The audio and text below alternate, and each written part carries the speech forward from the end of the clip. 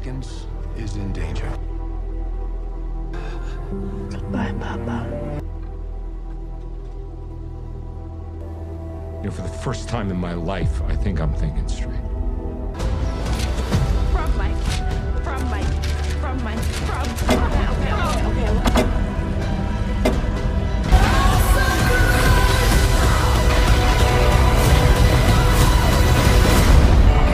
Tell her everything.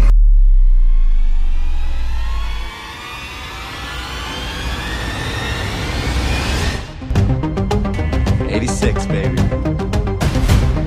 It looks like we got ourselves a moron! It's John Ritter. Slash Henry. Slash one. So, it's a hammer unit.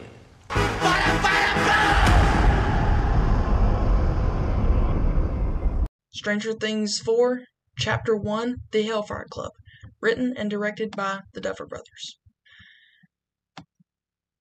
In a flashback to 1979, Dr. Brenner is experimenting on children possessing supernatural abilities until a mysterious incident kills all the children except 11. In 1986, 8 months after the events at Starcourt Mall, Joyce, Will, Jonathan, and 11 have moved to California, where Elle struggles with the loss of her powers and is routinely bullied by other students. Joyce receives a porcelain doll in the mail, seemingly from Russia, and finds a hidden note stating that Hopper is alive. In Hawkins, Mike and Dustin have joined their high school's Hellfire Club, a Dungeons and Dragons club led by the eccentric Eddie Munson. As a result, they miss seeing Lucas win the basketball team's championship game. Max, who has broken up with Lucas, struggles to grieve Billy's death. Chrissy Cunningham, a student on the cheerleading team, is haunted by visions of her family and a chiming grandfather clock. While buying drugs from Eddie, Chrissy is possessed and killed by a sentient humanoid creature from her visions. This is our first recap episode. Now let's continue. So now I'm going to get into some things that I liked about Chapter 1, The Hellfire Club, beginning with the D&D campaign and the basketball game. Like that whole montage scene, the intercuts, the way they did that was absolutely phenomenal. I love that scene. And I also loved the fact that the Sinclair siblings, Lucas and Erica, both got their moment to shine, even if it was for a brief moment before, everything turned to poo-poo. But yeah, I mean, it was great, the way they filmed, that entire sequence was just awesome. So many parallels, between the two of those sequences, at least a bit, being that the fact that both of the Sinclair siblings were, the winners of their respective games.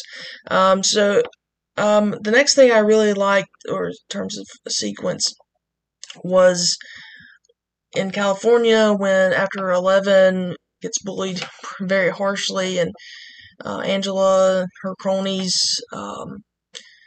ruin 11's school project of the diorama of Hopper in the cabin. Whenever Will's trying to comfort 11, and she says, friends don't lie, and then it slows down. The camera slows down. We get to slow motion, and then a little bit of "Running Up the Hill" by Kate Bush briefly plays, and we transition from 11 to Max in Hawkins. And I really like, again, the way they did that sequence, for that reason, and including the song in there already. It's really awesome. But I really like that sequence because it's already in episode 1. They're already kind of telling us there's a connection between the two of these, And, I mean, they're best friends, and they're both going through not so good times in their respective places. And also, Max moved to Hawkins from California, and 11 moved from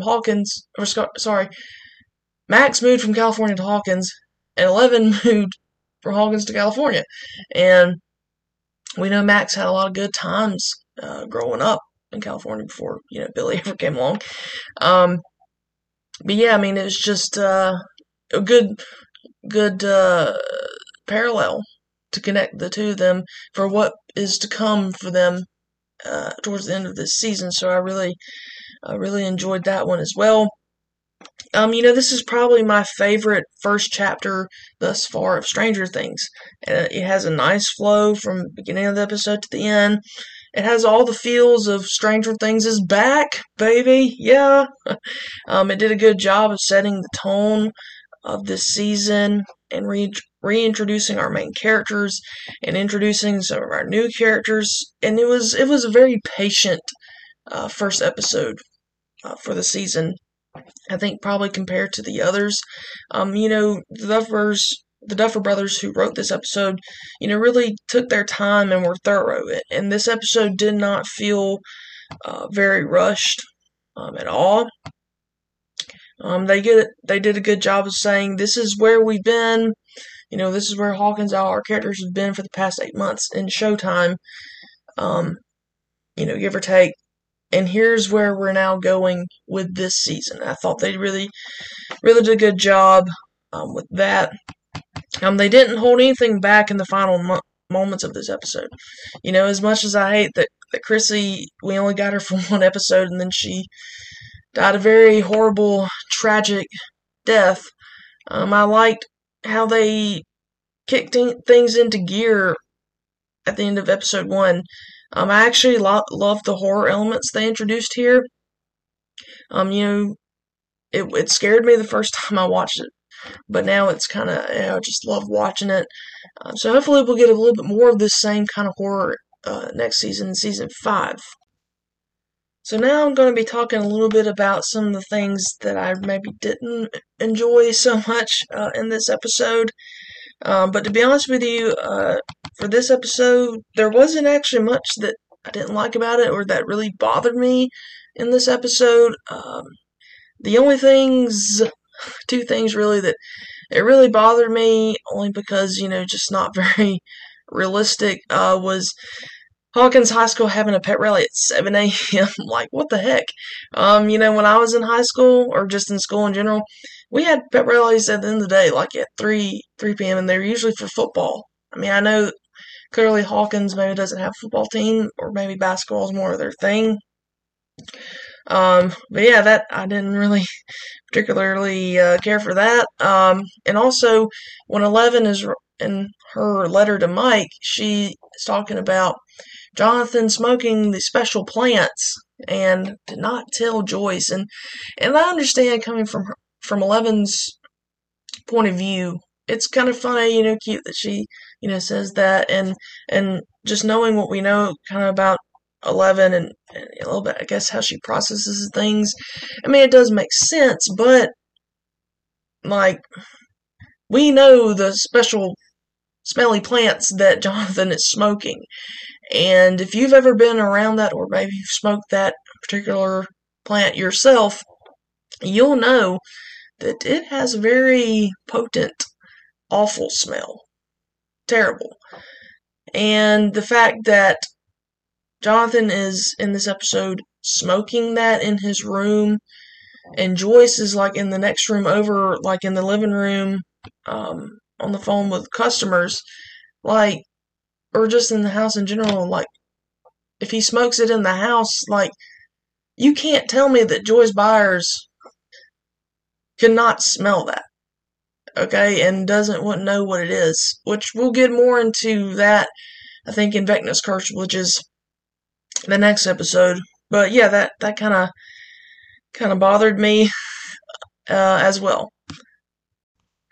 So now it's time for a little music. This season, the music was hitting on all cylinders, both with the soundtrack and the score, the original score written by Dixon and Stein. So I'm going to go through the music from Chapter 1, The Hellfire Club.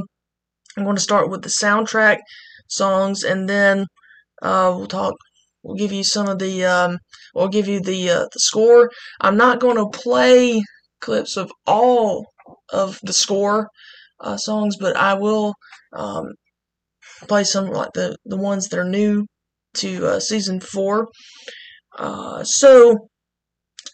First up, we have California Dreamin', which is a song originally by the Mamas and the Papas, but in season 4, we got the 1986 version performed by the Beach Boys in Eleven's when she's writing her letter to Mike. All the leaves are brown, and the sky is gray. I've been for a walk on a winter's day. Yeah. I'd be safe and warm if I was in LA. California dreaming on such a winter's day. Object of My Desire by Starpoint.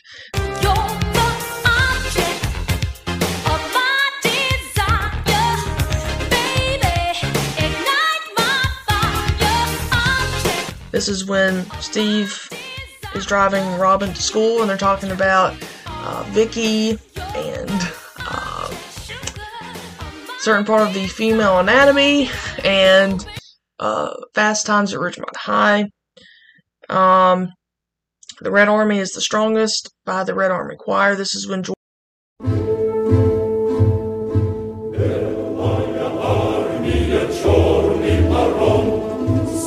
opens up the package with the creepy Russian doll.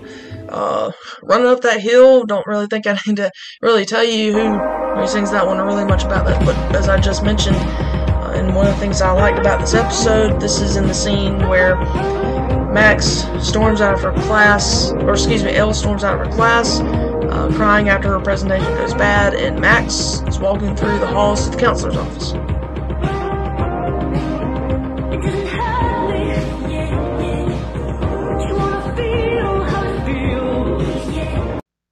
I Was a Teenage Werewolf by the Cramps. This is when the D&D club is meeting in the cafeteria when Eddie is reading the Art magazine article about the Satanic Panic.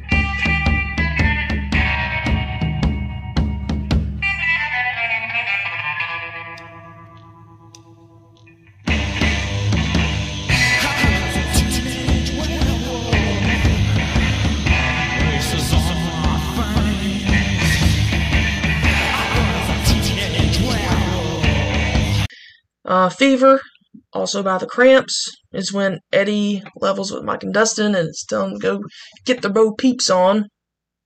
No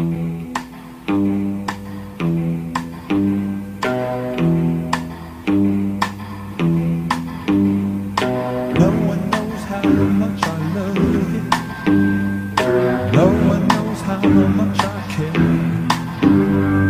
When you put your arms around, I got a fever that's so hard to bear. And get somebody to fill in for Lucas for the D&D campaign.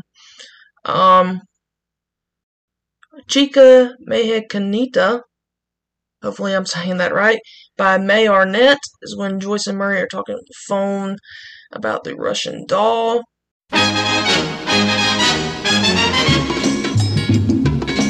Chica Mexicanita, chica, uy que chiquita, chica, que bonita va, chiqui chiqui chiquicha, chica Mexicanita, ole, dice Don José, ole, linda chiquita, chiqui chiqui.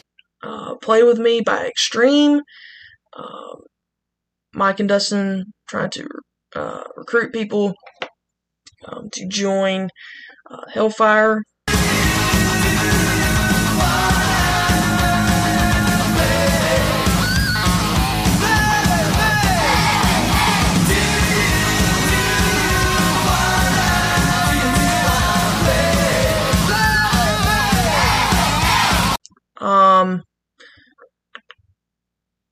Detroit Rock City by Kiss. This is the montage between basketball game and the Hellfire Club. You gotta lose your mind. neighborhood, Rock City. Get up, everybody's gonna move their feet. Get down, everybody's gonna leave their seat. Get in late, I just can't wait.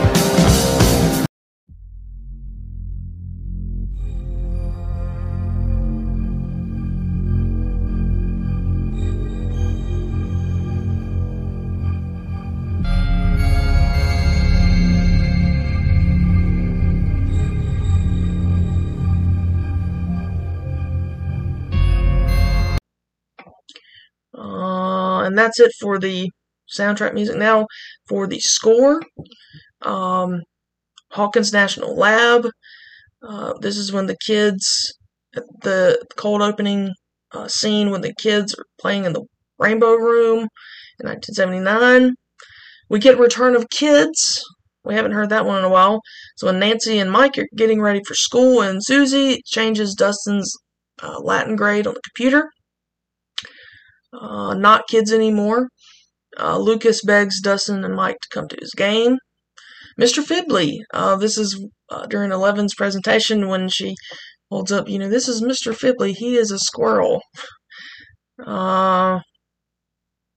Journalistic Instinct. This is the montage of Jonathan and Nancy explaining their admiration of each other to Argyle and Fred.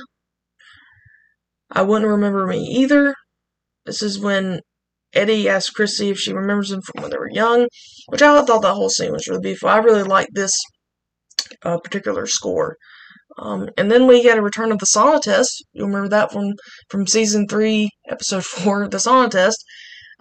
This is when the scene in the courtyard when Angela and her friends are bullying Eleven, and I guess she has a moment of thinking her powers are back and completely embarrasses herself by holding up her hand and doing the thing. Crib. This is when Angela gets in trouble with the teacher for being mean to Eleven out in the courtyard. Run is when Joyce discovers the note and the doll. Happy Screams from season 3 is when Max watches Eddie welcome Chrissy into his home towards the end of the episode when she's going right before she dies. And then finally, Realm Unspoiled by Mankind. This is in the closing credits, and this is after we see Vecna really for the first time in full, and after he's killed Chrissy, and I really like that one as well. So that is all your music from Chapter 1, The Hellfire Club. Now I have 2 little fun segments that I'm going to do here about things that, if you're really paying attention, you will have noticed. So first up is, they said, what? And so basically what it is, I'm going to read you a line from a character who said this in Chapter 1, Hellfire Club, and you all will collectively, in your minds, have to guess who said that. So I'm going to read you the line, and then I'll say, if you guess so-and-so, then you're probably right. So it's basically easy peasy, simple stuff. So, quote, a semester of adventuring has led to this moment, and we need you, end quote. So, if you guessed Dustin, you're correct. You're right. Congratulations to you. This is when Lucas is trying to convince Mike and Dustin to skip the final D&D campaign of the semester and go watch the game and the basketball game, the championship game. And on the flip side, Mike and Dustin are trying to convince Lucas to skip the basketball game to come play D&D. And, they kind of go back and forth. And so this is Dustin like, hey, we gotta finish. So, alright. And then our next little segment is, did you catch that? So basically, it's like little things that nooks and crannies of these episodes that maybe you didn't see at first glance or that you maybe didn't notice. And this one for episode 1 is not really like something that wasn't seen, but it's something I picked up on that I really wanted to talk about. So, towards the beginning of episode 1, Angela, Eleven's bully at school, is giving a presentation on Helen Keller, who is both blind and deaf, and deaf, and was a staunch advocate for people with disabilities. The project in this class Angela is presenting in is supposed to be about famous people who the student considers to be their heroes. Angela's choice of Helen Keller for her advocacy of people with disabilities is ironic, considering Angela's treatment of Eleven, a person with disabilities. So I had to throw that out there because of that, and because there's some parallels between this opening and the opening of season 2, when Mr. Clark is talking about gosh, I can't believe I'm drawing a blank on this guy's name. Well, he's talking about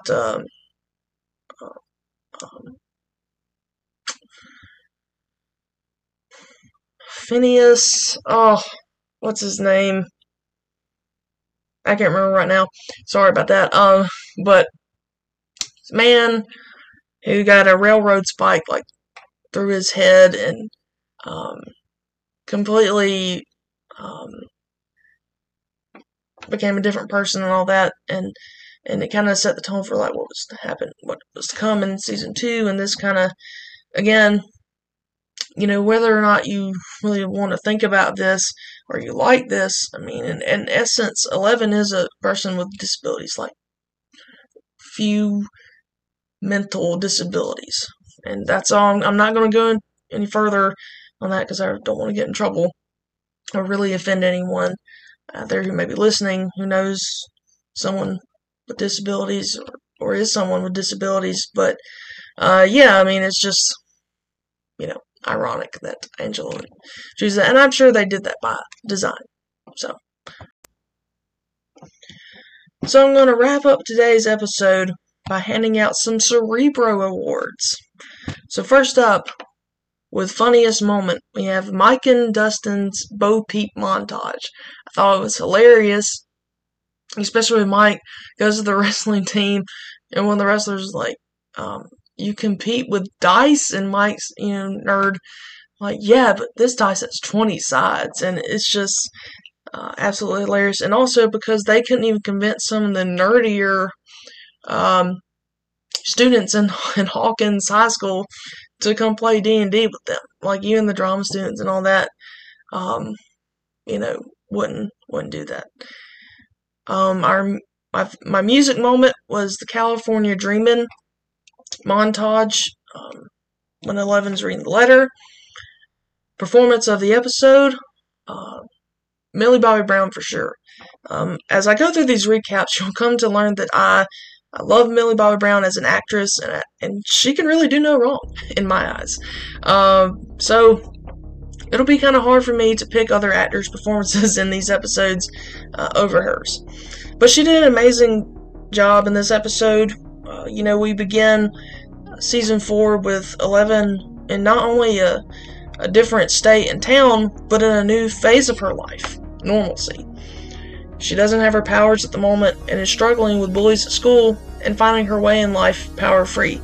And you can just feel Eleven's turmoil in this episode through Millie's performance. There were times when I wanted to reach out, you know, through my TV screen and hug Eleven and say, you know, it's okay, because, you know, you could just feel what she was feeling in this episode.